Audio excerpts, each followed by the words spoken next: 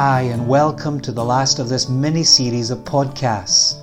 They've come about as a result of a Zoom meeting we had with some of our young couples, where they asked great questions. Over these last 4 or 5 weeks, we've been joined by a few of my friends. I do have some friends: Michael, Will, Morris, and Steve Casey.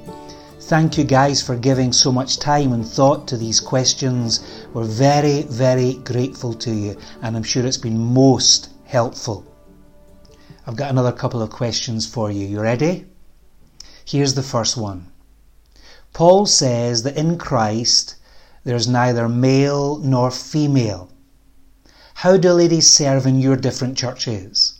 And what about male-female roles in church? It'd be good to talk us through that one. Michael, would you give us your thoughts on that, please? My understanding is Paul is speaking there about there being neither male nor female in regards to being part of God's family and all the blessing that involves. There is no distinction. But then, as we look at the Bible, there are obviously clear distinctions in regards to responsibilities, how male and female relate to one another. Back in the Garden of Eden, God brought to man a woman who was the same as him, a human, but different to him, a female. God did not bring Adam a mirror image, but a counterpoint. From the beginning, we see that there is an expectation for man to take the lead. That's built into God's created order. So at church, we have women serving at every level. And oh, how we would be the poorer without them as a church family.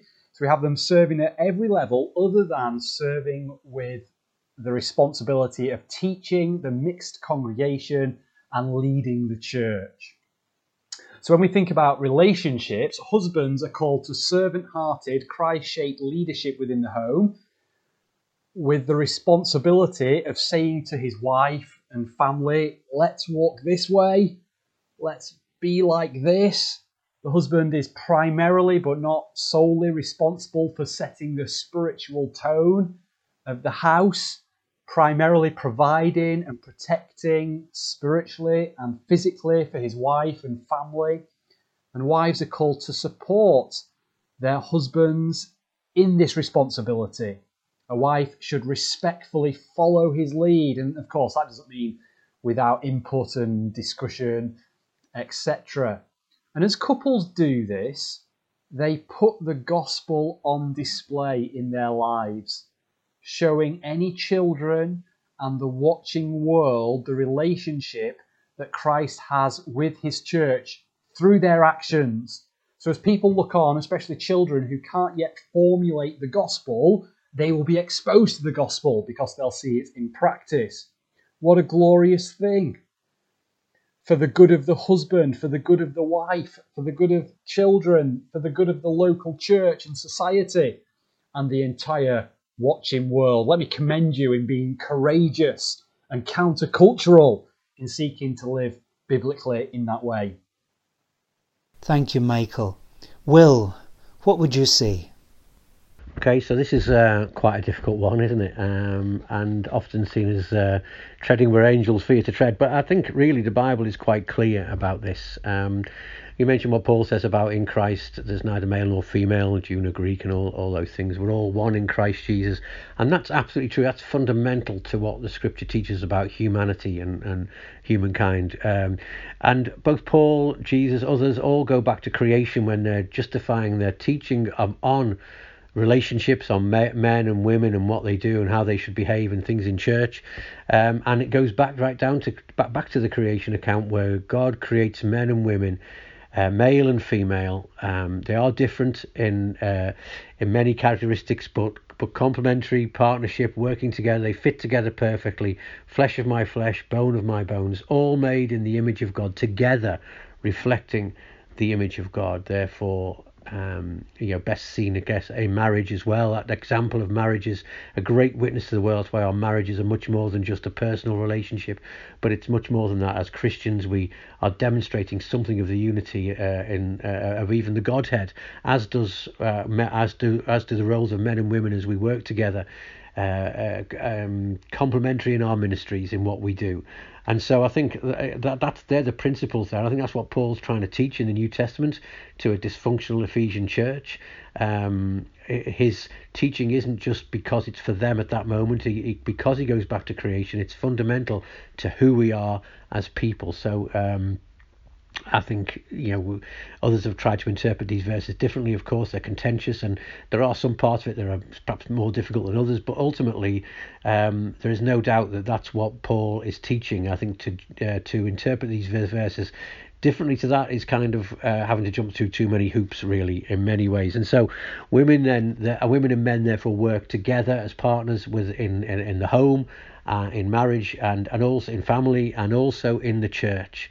And so the dominant, or the kind of primary spiritual leaders, teachers in the church is through men generally seen in the New Testament. And but that doesn't mean to say women can't teach. Women can teach in various situations. It's not just in the Sunday school and things either, but in situations where it's more appropriate for them to teach. Other women in particular is obviously a key one, is very important in our churches.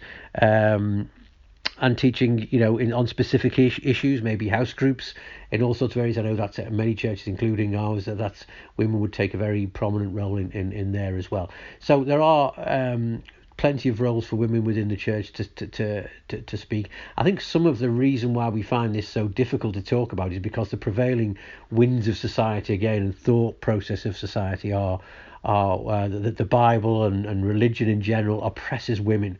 And of course, there's the whole view of gender and sexuality that is out there as part of this critical theory that's there at the moment, that everything is seen through that lens, and women are seen as a marginalised community in that sense. And one of the problems with that is, of course, it doesn't I think the Bible speaks of women, and Jesus in particular elevates women so much, particularly in the area of motherhood and giving birth, which is an amazing privilege, but which is really neglected and relegated, really, as a kind of burden to bear in the feminism movements that have gone through the years. And whilst there's an awful lot of things awful lot of oppression that's taken place of women in the world, which kind of fuels this distrust of the old ways of doing things, this idea of patriarchy and all of that, it's hard to argue in these. Another one of these things which is hard to speak about without standing on landmines, isn't it? But I think in the church we have to be open about this, and we have to be bold, and we have to be because it's what God's good design is, and it goes right back to the heart of who we are and who we're created to be, and therefore we can't duck this one. And I think we have to address it. And traditional teaching in the church has been like that for years and years and years. It's only in recent times that this has been challenged. And not everything about feminism is wrong, because women's kind of rights have been, and women's kind of women have been oppressed as a result of the fall, of course, and all of these things are because we live in a sinful world. But the way to deal with that isn't to go it isn't through the route of feminism, really. It's through the route of going back to what we were made for, and the Bible tells us that and gives us a very clear way. And if we live God's way and we live by God's good design, as always, and in everything else, we'll find the way that women are loved and cared for, and men are appreciated and loved and cared for in the right sort of way, in the right frameworks within marriage, within the church, if we live according to God's good design. So I guess that's where I'd come from on that. I don't know whether that's helpful. But I think we have to be bold about this and accept what we've been born. And again, another thing that speaks into this, I guess, just briefly, is kind of the whole gender reassignment thing. There's obviously people born with difficulties in terms of gender dysphoria today as well. But we haven't got the choice to reassign our gender that God has given us at our birth. We need to learn to live within that and live within the gender that God has given us, whether it's male or female, and because that's God's good design for us. That's how God made us. And if we as Christians are worshipping God and we believe everything he does is good, then what he has given us is good as well. And I know that brings up issues, and it will bring things that pastorally we need to deal with within our churches. But that's where we start from. We don't change the basics so that it makes life a bit easier for us, because once we start on that, as we know, it becomes a slippery slope to all kinds of things. So we need to be biblical. We need to be honestly biblical and openly biblical with the way that we speak about these things. And I think that's the way forward for us in churches. Great, Will. Maurice, would you give us your comments, please? Okay. How do women serve in our church? We have a woman who is a minister on our staff, but she's not an elder. She doesn't preach. And we only have male elders, and we have women deacons and women leading small groups. And one of the things we really try and put emphasis on is that when we do women's ministry, it is not just to do, quote unquote, what would be viewed as traditionally women's activities. Nothing against these things, but not, just baking and craft. But we actually put on women's ministry events that educate and train women, that give them opportunities to take a prophetic stance in the world, to actively, serve as equal partners in the kingdom. And, we want to communicate to women, we expect you to learn theologically as much as men, and also to be involved in God's mission. So we try and do a lot of getting women to teach women and disciple other women in that, and especially one-to-one, but also teaching women. So, the role of elder we keep for men, and the role of preaching to the gathered church congregation we keep for men. General principles to flag up to help. I think we sort of want to sometimes keep that quiet about our churches, I think. And I just think the whole area of sex and gender is one in which our society is not happy or settled and is confused. And we have something really great to say that we shouldn't hide. So one of the great insights of feminism that's now been lost, seeing as we've lost the definition of what a man and a woman is, one of the great insights of feminism was there is a power imbalance between men and women because of biology. Basically because women can be sexually assaulted, sorry to be graphic, and because women carry children, the means of reproduction largely rests with women more than it does with men, women are much more likely to be used wrongly and used as a commodity by men. And I think our view of men and women's roles basically acknowledges that. So it says men and women are different, and men, because of biology, tend to have more power than women. And Christian men are called to lay down their lives for the sake of empowering women and creating a space where they are safe from that type of treatment. I actually think that is amazingly prophetic to our culture, where one, we're very confused about what a man and woman are, but two, where we have many, many women who know from bitter and horrible experience that is true. That men are more powerful, and the normal way of things is that men abuse their power. And here we're saying, not men, you have to believe that men and women are just the same, which I think most women know is not true.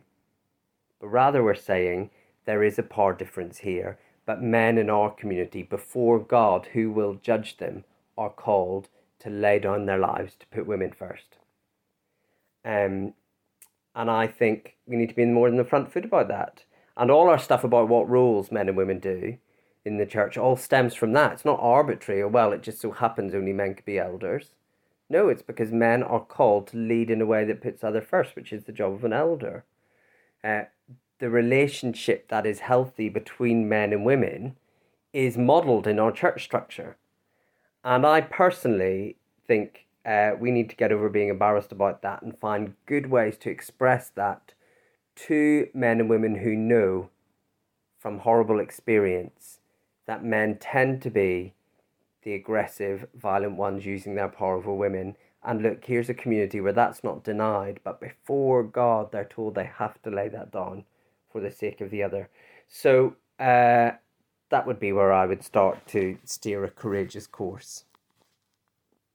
Really helpful again, Maurice. Thank you. And Steve, how would you speak into that question? I remember that my old pastor had a phrase. He said this: "I have read, and I believe it to be true, that men and women are different." Now, whatever else you may think about that, it strikes me that it was pretty diplomatic. But in some ways, it points us to the difficulties that have been experienced down through the centuries of what does it mean to be a man, what does it mean to be a woman, and how do the two relate. Now, thankfully, the Bible tells us primarily that the places where we have to work that out as part of our discipleship come in two places. Firstly, within the church, and secondly, within the home.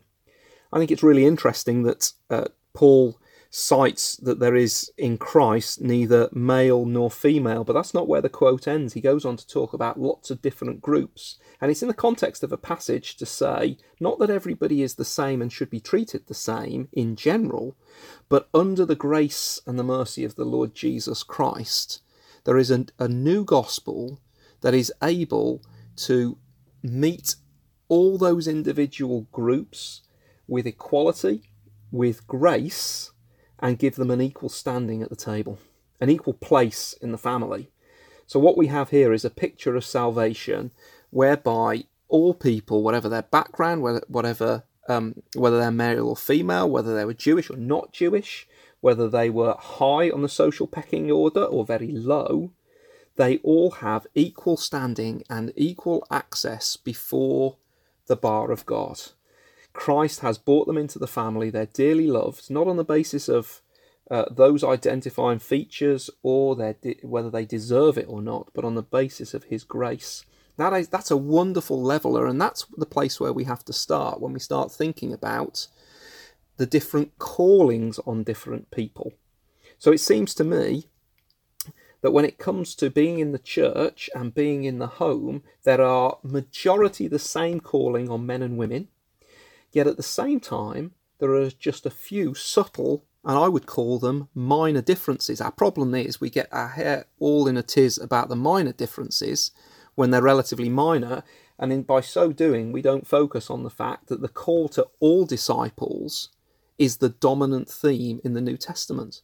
The call to disciples to be remade in the image of Christ, to love, to be servant-hearted, to give of your best, to be generous. All of the many things that we're called to do, to know the Lord, to walk before him, are very, very common, except a few distinct, specific callings. And it seems to me that in the New Testament, what we have is a calling that if there are capable men, it is their call and responsibility to pattern after the Lord Jesus in deeply servant-hearted leadership. That's typically why most of the churches that we would be connected with would have male elderships. So it seems like the final and primary shepherding role has been called by God in the scriptures to rest with men and to teach them to be as much like Jesus as possible. Now, I'm the father of 6 daughters. So what does that mean for my daughters? Does it mean they've got no place in the church? Far from it, because the vast majority of the call of the Bible to live as disciples of Jesus applies to absolutely everyone. Do I want them to be leaders? You bet I do. I train them to be Christ-centered, servant-hearted leaders. I train them to handle the Bible. I train them to love on people, to offer hospitality, to lead in Bible studies. I teach them to be exemplary patterns of who Jesus Christ is and to serve wholeheartedly, sacrificially, to do all the jobs that nobody wants to do, and to do it humbly, not expecting any praise from men. It seems to me that is common across the churches. I think sometimes churches have done a disservice to women by simply listing all the things that they perceive in their church women can't do, rather than simply saying, hold on, the vast majority of the call of the Christian life is the same for everybody. And so I think that's one of the things that we can practically adjust when it comes to thinking about male-female roles in church. Likewise, there are callings in the family. It seems that within the family, men are called to offer servant-hearted leadership. I suppose you could describe it as the buck stops with them. So who's going to be the first to apologise in an argument? It better be the fella. Who's going to be the last one to throw their weight around? It better be the fella. Who's going to give their time to doing the hard work of teaching and pastoring their kids, it best be led by the fella. That doesn't mean that mum hasn't got anything to do. I have to admit that there are certain things that women are called to do within the family life, which I physiologically cannot do. I cannot breastfeed, I cannot give birth. And that's not a matter of the fact that my wife is superior to me. It's just a matter of calling. And I think in our family and within our church, we've worked really hard to try to understand that as best we possibly can. So what would I say is the summary? Hopefully you haven't missed it. That in Christ, we all share a place at the table with equal love, mercy and grace. And in the vast majority of our discipleship and within the church and within the home, the same calls and responsibilities, honours and privileges are laid open to all of us. Yet at the same time, in a few tiny areas, there are specific calls given to men and women within the church and within the home. And those things mustn't become the things that dominate, because we'll miss the real things that dominate beyond that when we do that. But let me just finish by also giving one quick thing that I've found helpful, and I know my wife and my girls have found helpful, because there's that word that we all seem to get terrorised by when we say it. It's the word submission. Now, I was brought up in the mid-80s, and there used to be wrestling programmes on TV, and the way that a wrestling match was won was by the biggest, fattest, smelliest, hairiest man managing to pin down and hold this reluctant opponent in some sort of vice-like grip, squeezing the life out of them until they finally submitted. And I fear that somehow that has on occasion been a pattern within some churches, or even within some homes. Can I tell you, that's not the pattern at all. It's not the job of men to squeeze the life out of women until they submit, and it is not the job of women to resist the idea of submitting to a Christ-like, servant-hearted, male-appointed leader. In fact, our models for submission isn't the wrestling ring, it's Jesus in the Garden of Gethsemane. Nobody has submitted to undeserving people as much as Jesus Christ did. That's what he did. He's our model of servant leadership, and he is model of gracious, God-trusting submission. And I think when we take those images and those pictures, the whole thing seems a little bit more obvious, winsome, dare I say beautiful. And so as you guys work that through, I hope you can do it with those pictures in mind. Brilliant. I hope that's helpful to you. Thank you guys for those answers. One last question. As those who are just a little bit older, just a little bit, looking back at the journey you've been on, with many mistakes I'm sure and things you'd do differently, if there was just one thing you could say to young Christian couples wanting to honour Jesus, what would that be? Michael, would you like to go first? One thing I would say, as a couple, commit to carving out time each day so each of you has time to read the Bible and spend time speaking to God in prayer. Do whatever it takes, scheduling a time, looking after the kids, moving things around so that happens every day. This is absolutely critical if you want to grow and bring honour to God. Let me say something positive and then put it negatively. So positively, as we humbly come to God's word, recognising that we are spiritual beggars needing help, as we do this, by his Spirit, when we are dependent on him, he will, through his word, transform us and make us more like Jesus, giving us strength, food, wisdom, so that we know how to navigate life. Through his word, he makes us competent, equipped to live for his glory in his world. So negatively, if we are not doing that, we will drift along, we will look to other things to understand and interpret life. We will be full of ambiguity and confusion, and we will lack the resources that we need to use our God-given life in a way that's pleasing to Him. If you do not have that regular time, resolve, dependent on God to do it. Turn that good intention into reality. And if you already do have that time, well, don't drift from it. It is oh so vitally important. Great, Michael. And Will?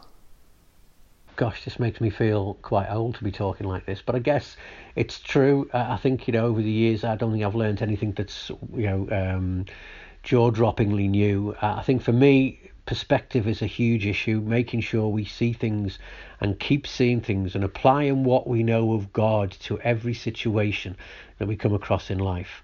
Where's God in this? And He is in it because He's the sovereignty of God has been a precious doctrine to me. It's a glorious doctrine that He is in His providence, has everything in His hands, that the situations we're in the moment are part of His plan and His purpose for us, however difficult or a struggle we may find them, and however bruised and battered we may feel during them.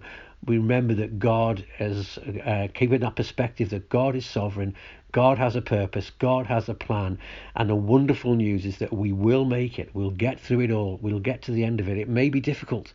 The road is rough and steep at times, but we keep our eyes on Jesus, don't we? And the other song that comes to mind is Our God is a great big God and He holds us in His hands because He loves us. That's the third thing I'd say. We need to know that we are loved.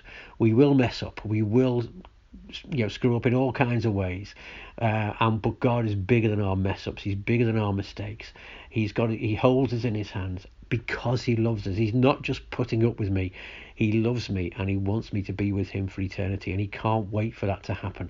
And I think keeping that perspective of all those things has helped me through lots of difficult times through our lives, and when we've not really known when, as husband and wife, myself and Dream, we've not really known sometimes when which way up we are.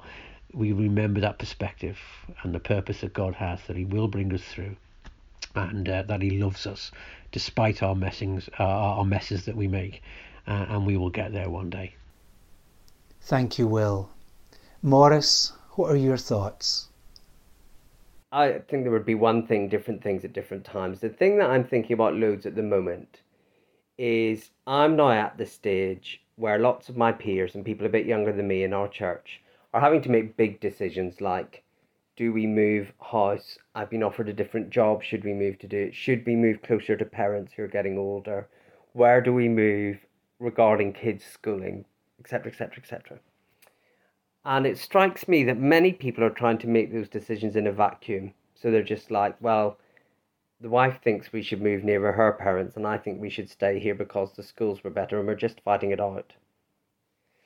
And I think one thing that I'd encourage every family to do, well, parents to do, is to sit down, think about, and actually write down and express what you think before God your family's job is in God's kingdom to serve God. If people are missionaries, they have a very strong sense of that, and they explain it to their kids. So they basically think, we think our family's being called to go and translate the Bible for this tribe in Papua New Guinea, and they will explain that to their kids. The reason we're leaving the home that you know and your grandparents and everything is because we think God wants us to do that. I just don't think that's for missionaries. I think every family needs to sit down and say, with the people we are and the gifts that we've got, and with the advice of our church leaders, how is our family supposed to serve God? What do we think that is? Is it by giving 10 years of our life to serve parents, elderly parents who need our help? Is it this church family we're in and we basically say we're here for good?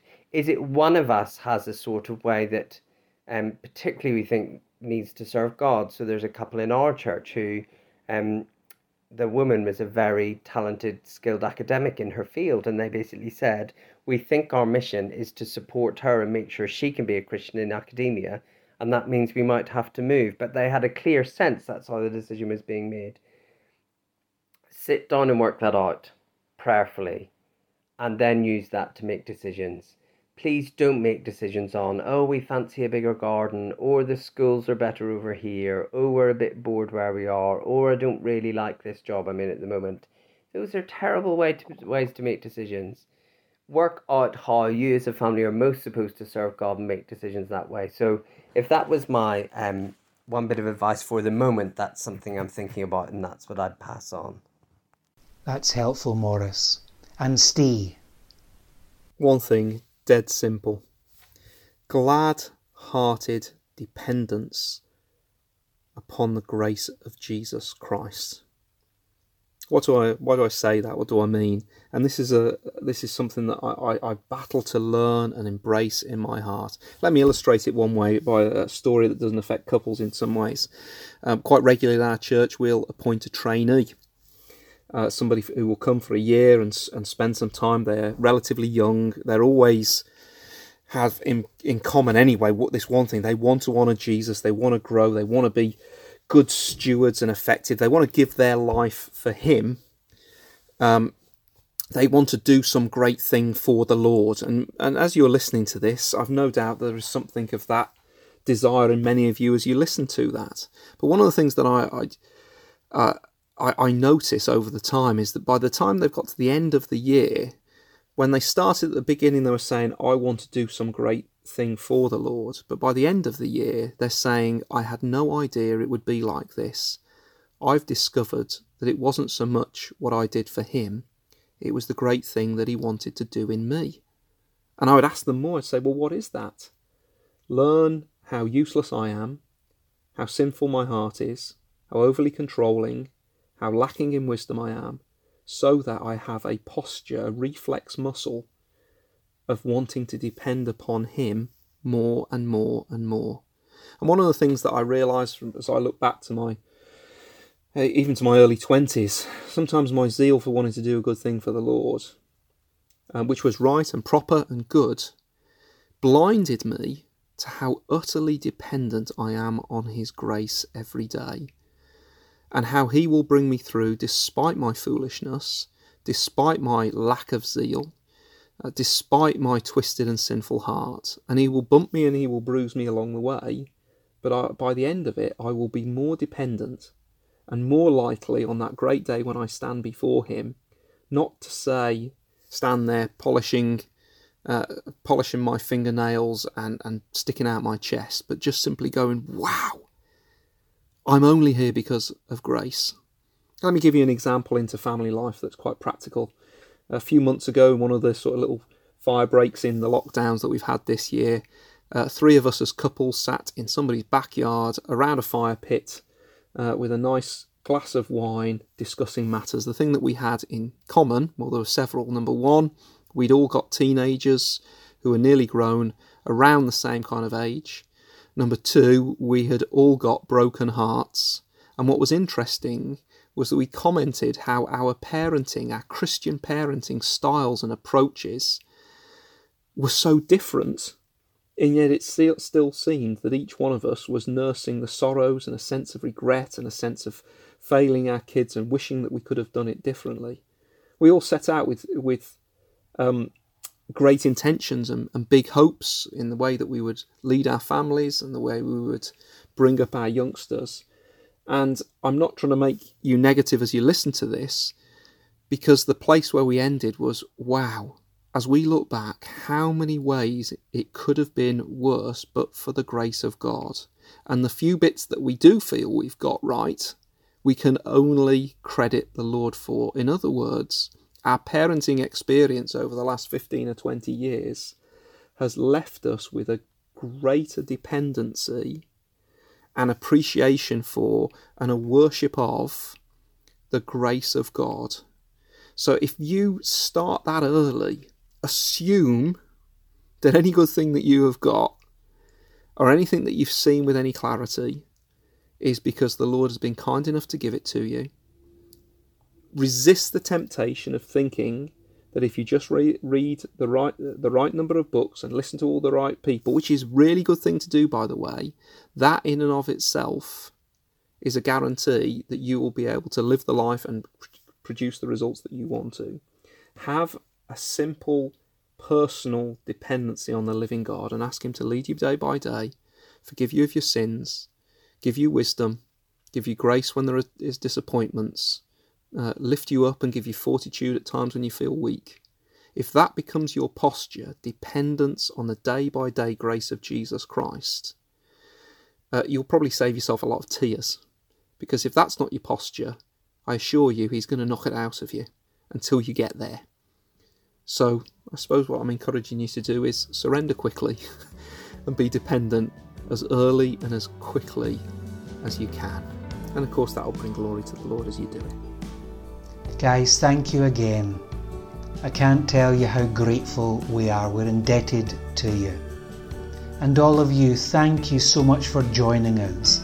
I really hope what you've heard has been helpful to you.